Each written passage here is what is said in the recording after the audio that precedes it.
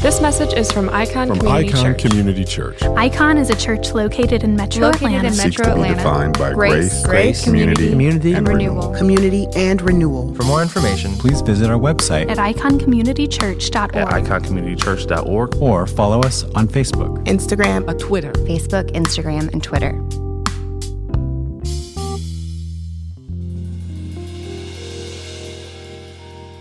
Merry Christmas, Icon.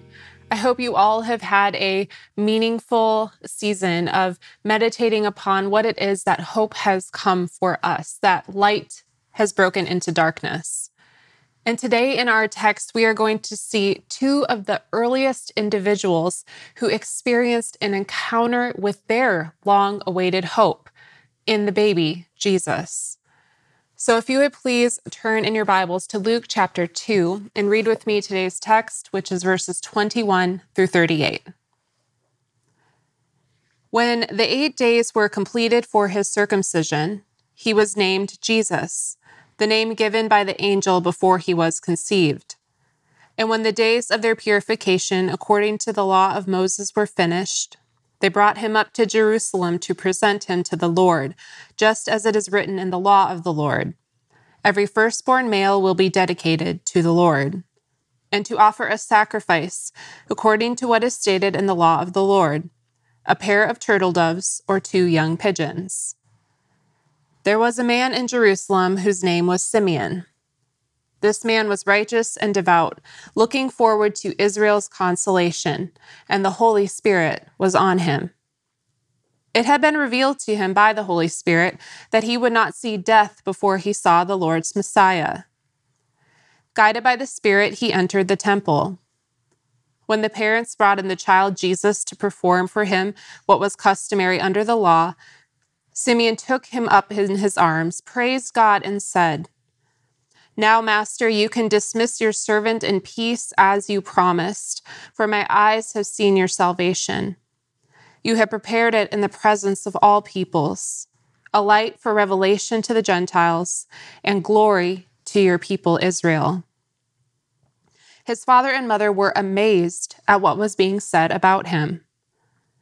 Then Simeon blessed them and told his mother Mary, "Indeed, this child is destined to cause the fall and rise of many in Israel, and to be a sign that will be opposed. And a sword will pierce your own soul, that the thoughts of many hearts may be revealed." There was also a prophetess, Anna, a daughter of Phanuel of the tribe of Asher. She was well along in years, having lived with her husband 7 years after her marriage, and was a widow for 84 years. She did not leave the temple, serving God night and day with fasting and prayers. At that very moment, she came up and began to thank God and to speak about him to all who were looking forward to the redemption of Jerusalem. This is the word of the Lord. Thanks be to God. So here we have 8 days after God's son was born. And as was in the law and as was custom, he is circumcised. Luke, in his account, makes a very careful point to note where Jesus is abiding in accordance with the law, where his parents are abiding by those things, because this is part of what would have validated him. And along with his circumcision, he is officially named Jesus.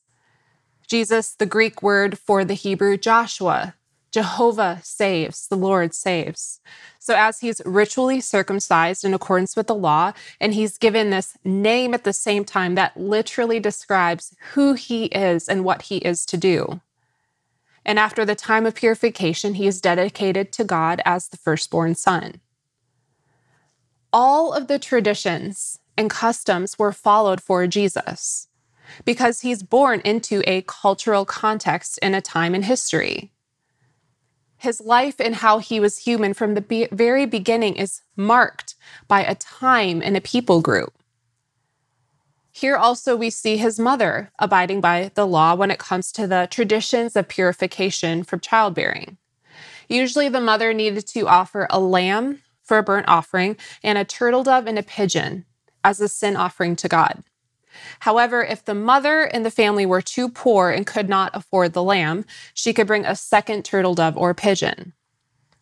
So here we have, because Jesus's parents are legit poor, she has to bring 2 turtle doves. So Jesus is born into this family that has to take advantage of the exceptions to the law and the rule because they don't have the financial means to meet it in the ways that those who are affluent could. But even as they have these very humble circumstances that they live in, Mary and Joseph still here prioritize bringing to God in obedience what they do have the means to bear before him. They offer out of their poverty what they are able to. So in this very simple scene, we see such humility, yet a very full and honoring devotion to God. And it is at this scene we also see Jesus's early introduction to 2 people outside of his family, these 2 prophetic figures. So as they're worshiping God in their obedience and devotion, there's a man there named Simeon. Simeon is described here as righteous and devout, looking forward to Israel's consolation and the Holy Spirit resting on him. So righteous here is supposed to just convey he is very upright in his moral character. The word devout here, by definition, is this idea of taking hold of, especially in the religious sense. So he's someone who took hold of the things of God and applied that to his character and his being. And he's looking forward to Israel's consolation. Consolation was a term used specifically for the Messiah coming to redeem his people. So part of what defines Simeon's character and his life is that he's actively thinking on, actively waiting for the Messiah to come and fulfill his hope and his need. His faithful waiting for hope is what defines him. And as he waited, God's Spirit is resting upon him. In verse 26, where we read, it says that it had been revealed to him by the Holy Spirit that he would not see death before he saw the Lord's Messiah. This means he didn't just have a hope that he would see the Messiah before death. He didn't just have a strong gut feeling that he probably would. This wording means that Simeon had an actual revelation from God. It was somehow revealed to him by the Spirit beyond all doubt. This isn't just a strong feeling God might do this. This is certain for him. We don't know how, but we know that somehow God had made this known very clearly. Also in this word, in the Greek, it implies that Simeon is given this certainty as an answer to prayer. The exact phrasing is kind of like he knew this as a response to him consulting with God. So this is sort of this unique situation, right? Where Simeon wants to know specifically, God, am I going to see the Messiah before I die? And if you remember in what we've talked about in the Advent season at Icon in the past, the fact that he would be very eager for this makes a lot of sense. They've been living in a very violent and tumultuous time. They are eager as the people for the next phase in God's plan to provide for them redemption and freedom and relief. So it's really no wonder that Simeon appeals to God and says, can I see him before I leave? And by his grace, Simeon's someone that God assures you will.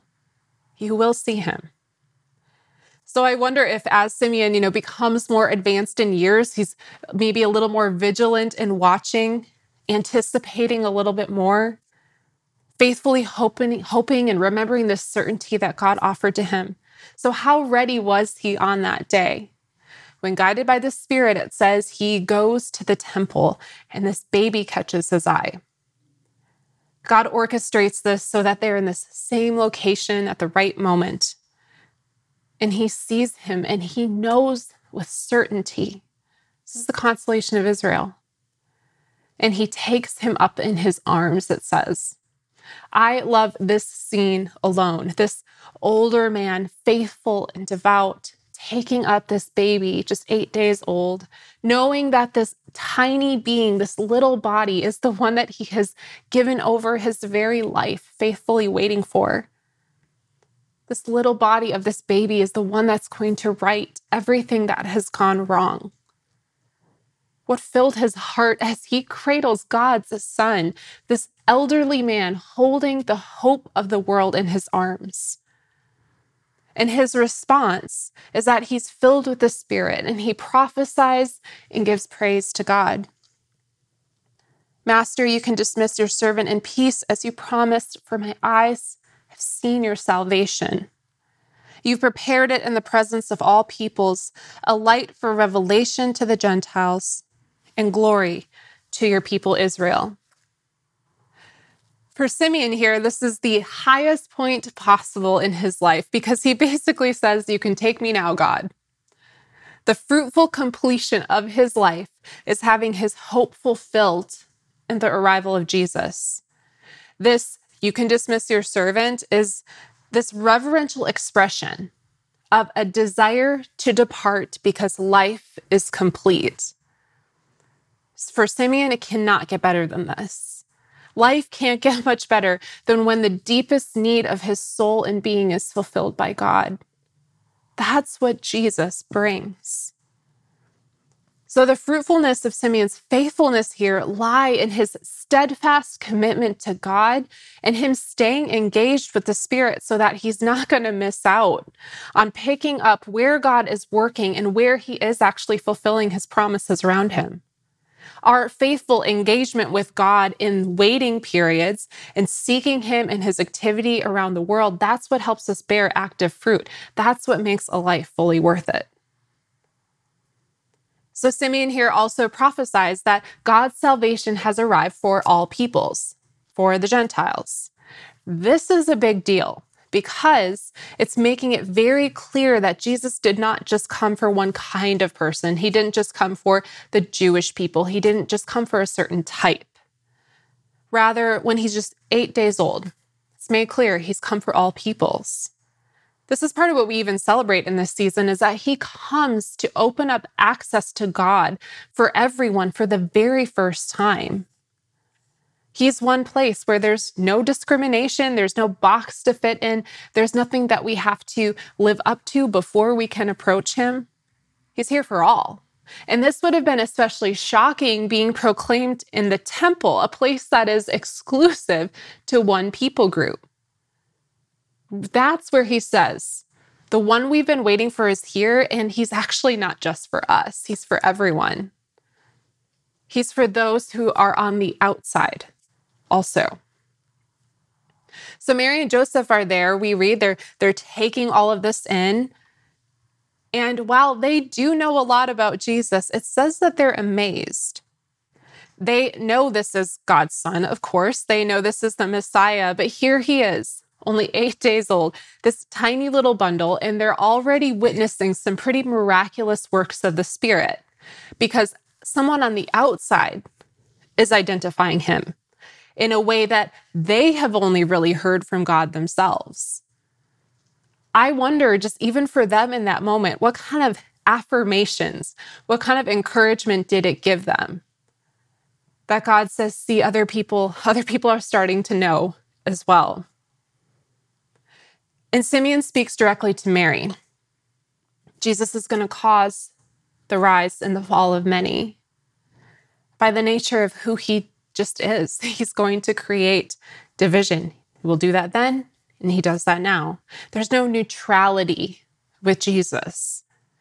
People will fall through unbelief, through refusing truth, through rejecting him, through refusing to walk in his ways or follow his example, but some will rise. Some will be raised up through him to life and freedom and glory. What people think about Jesus goes one way or the other. You surrender to him or you're at war with him. You embrace him or you reject him. You put your hope in him or you treat him like foolishness, because Jesus is a great divider.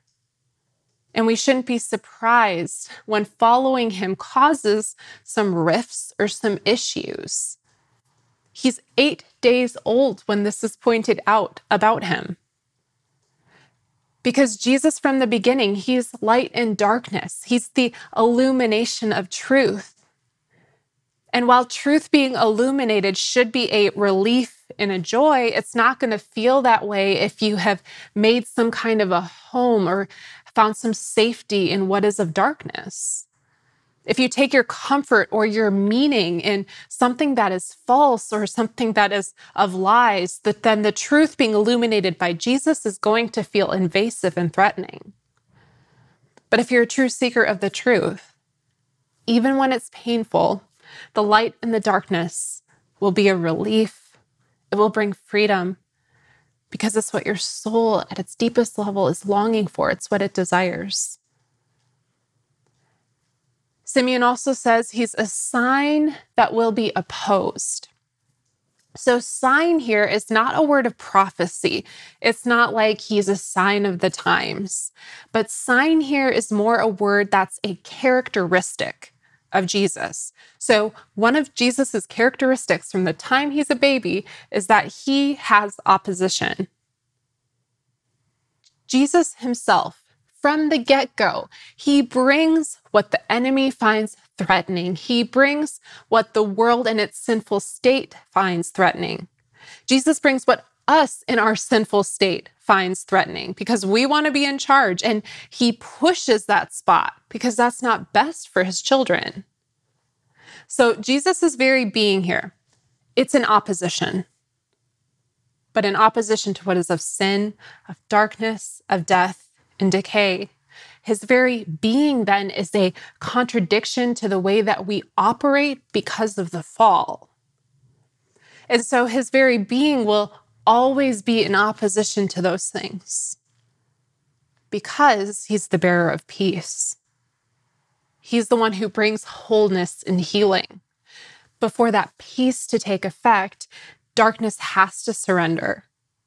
What is of sin in our sin nature must surrender to him. And Mary is warned here. With this comes a lot of pain and conflict ahead for her. I wonder how she felt every time I hit this. How does she feel about these kinds of words being spoken to her? This is pretty weighty because she does know who her son is, but she doesn't necessarily know how all of this is going to unfold. And so here she has this joy of new life. Her child is safely here, and she's being given a message of sorrow. Because the battle to take back what has been consumed by the darkness and sin, that battle to bring light and life here, it's going to be brutal. It's going to cause bloodshed. And Mary, as probably the person in the world who spent the most actual physical time with Jesus while he was on this earth, she's the one who's going to feel the impact of this. She embodies the birth of God's son. She's chosen by God for a very difficult but special role. And here you have this young woman, almost the age of a child. She's maybe 13 here. There's excitement, there's wonder, but mixed in is this message of, for you, this battle is also going to be a journey of intense pain because she has such a close tie to Jesus. When it says the sword will pierce your heart, this is actually the idea of a broadsword, like what Goliath would have used in 1 Samuel. So a piercing of a broadsword to the heart is what you are going to experience being Jesus's mother. And I wonder how she held that message in her heart, in her mind for years. And if she recalled Simeon's words, as she has to endure the trauma of watching this baby that she gave birth to and raised and cared for and nurtured go through this horrific agony on the cross. Mary carries so much. Jesus' life, as she will experience, is this intermingling of peace and division, of hope and agony. But as one coming as light and darkness, as one able to bring life where there's death, the intersections of where those opposing things happen it's going to explode at times. It's going to be difficult. But that's what happens when Jesus comes, because he's coming back to lay claim to this space that was created as God's. And this intersection is not a neutral place to be. So, Simeon offers these very weighty words about Jesus. And as his identity here, when he's only 8 days old, is revealed by a man, we now also have it affirmed by a woman. Luke was very concerned in his account with having eyewitnesses validate Jesus. So here we again have two witnesses, two seasoned and faithful followers of God, calling Jesus the fulfillment of their hope. So here is a counterpart to Simeon. We're introduced to Anna in verses 26 through 28, or 36 through 38. Anna here is first identified as a prophetess. She is the only one in the New Testament who is actually called this particular word, but she follows in the vein of a Miriam or a Deborah or a Huldah. It says she's from the tribe of Asher, which was well known for its beautiful regal women. These were often the women who married priests or kings. Anna, we also find out, was quite well along in years. It says 7 years she was with her husband after they married. Then she lived as a widow for 84. So if she married at the earliest age, let's say 12, that would put her at about 103 here maybe. What's interesting about Anna, someone who was likely 19 or 20 when her husband died, would be remarried in a society especially where marriage for a woman was your only way to security.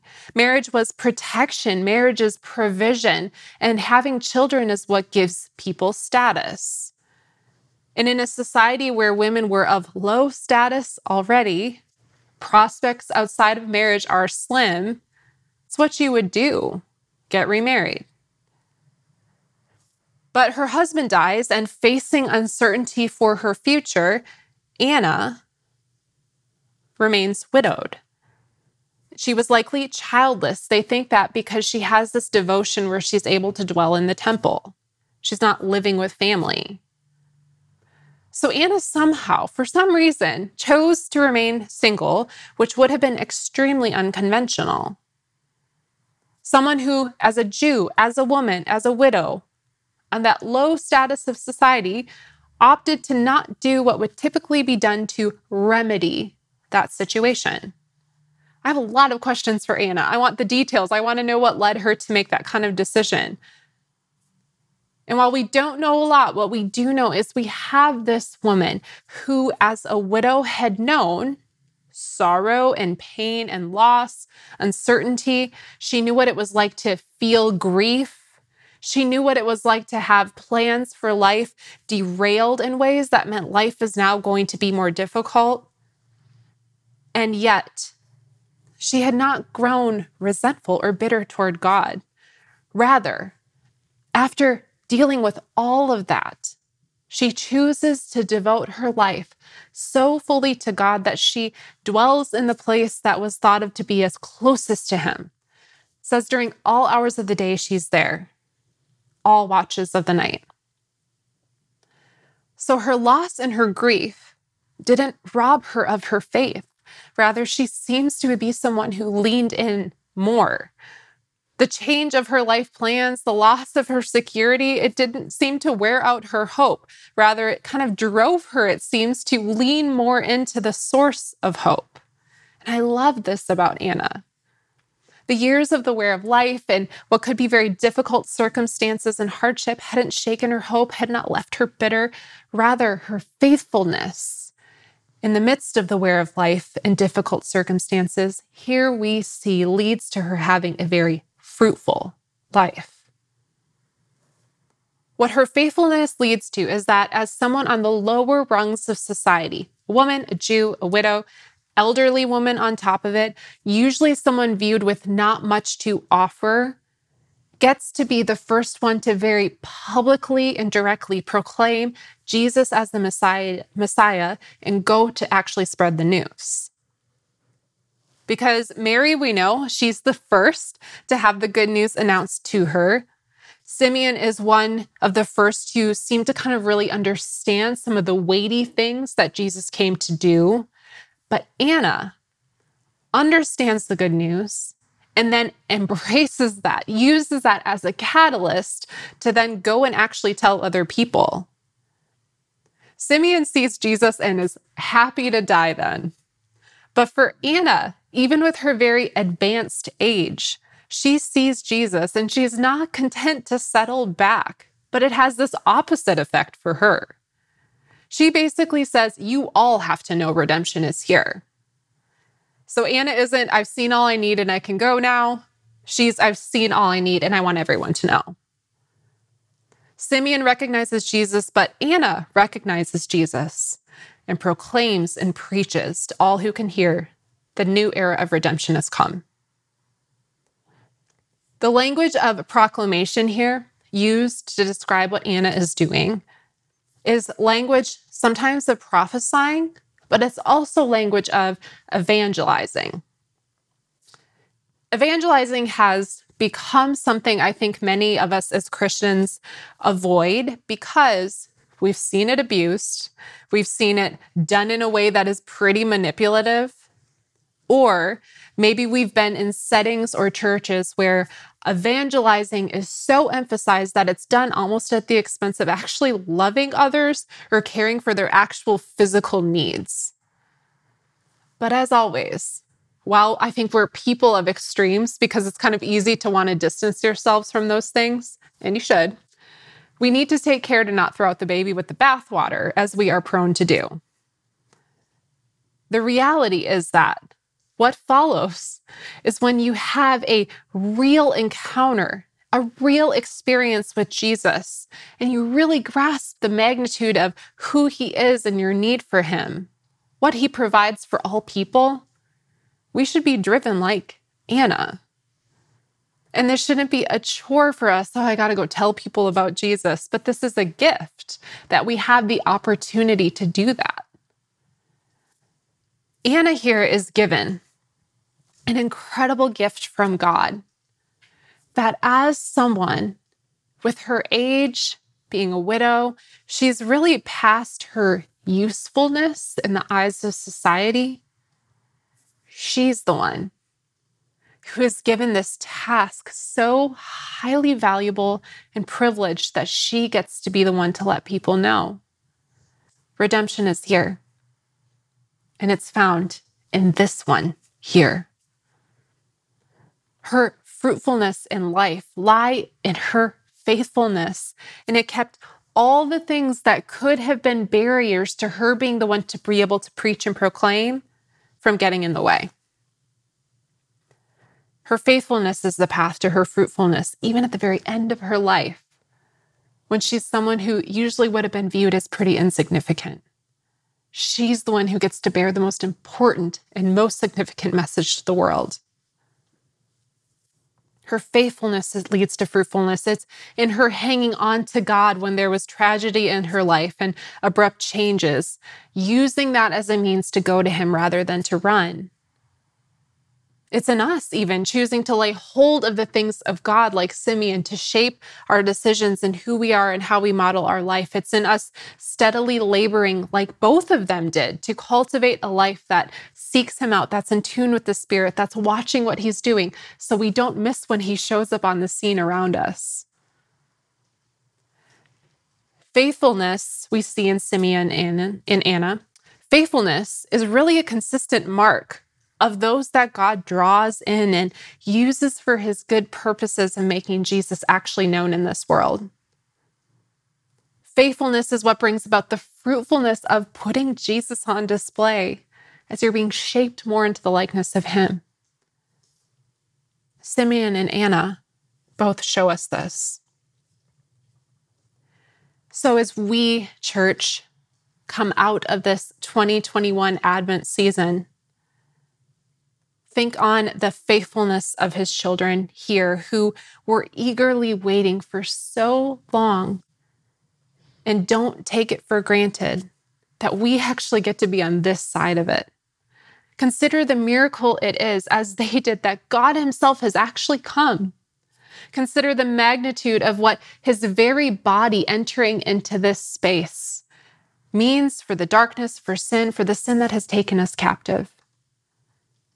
And take a moment to just consider what it is, along with Simeon, along with Anna, that the incredible gift that has been offered to us is that real redemption. It's already come. It's already here. And may us meditating on those things and taking a moment to embrace the fullness of what that means for us as individuals in the world. May we be moved by the Spirit, motivated to be faithful so that we can also live lives that embody him and proclaim, along with Anna and Simeon, redemption and salvation. We've seen it. It's already here. Will you please pray with me? Father, we thank you for the incredible gift it is that while we live in a difficult time, that we are living in a time when we already get to benefit from the fact that you have visited this place. You have already done the work that needs to be done to set into motion all of it being reconciled back unto you fully. I thank you that we live in a time where we are able to be reconciled back to you fully. Forgive us for the ways that we can tend to take this for granted, to just move along in life without really fully embracing the miracle, the wonder it is that you have done this for us. So I ask that you would help us to be something that is more of a reality in our minds, in our hearts, and in our lives. Not, Father, so that we can be elevated, but so that we may be able to spread your news and make you look good. Father, we thank you for the examples of your servants here, for the ways that they were faithful in waiting on you, in attending to you, in being in tune with where your Spirit is working and moving. I ask that you would help us to be sharpened in that way as well, so that we don't miss the ways that you are in the spaces around us. And may we be motivated, Father, to actually share this news that is so good and so exciting, that redemption is already here, that anyone can have access to you. We thank you for making that way open. We love you, and in your name we pray. Amen. Please hear the benediction. Now to him who is able to do far more abundantly than all we ask or imagine, according to the power of the Holy Spirit at work within us, to him be glory both in the church and in Christ Jesus, now and forever. Amen. Praise God, from whom all blessings flow. Praise him, all creatures here below. Praise him above, ye heavenly host. Praise Father, Son, and Holy Ghost. Amen.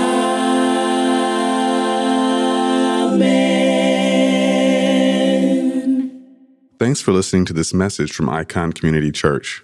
Please visit us online at iconcommunitychurch.org or follow us on Facebook, Instagram, and Twitter.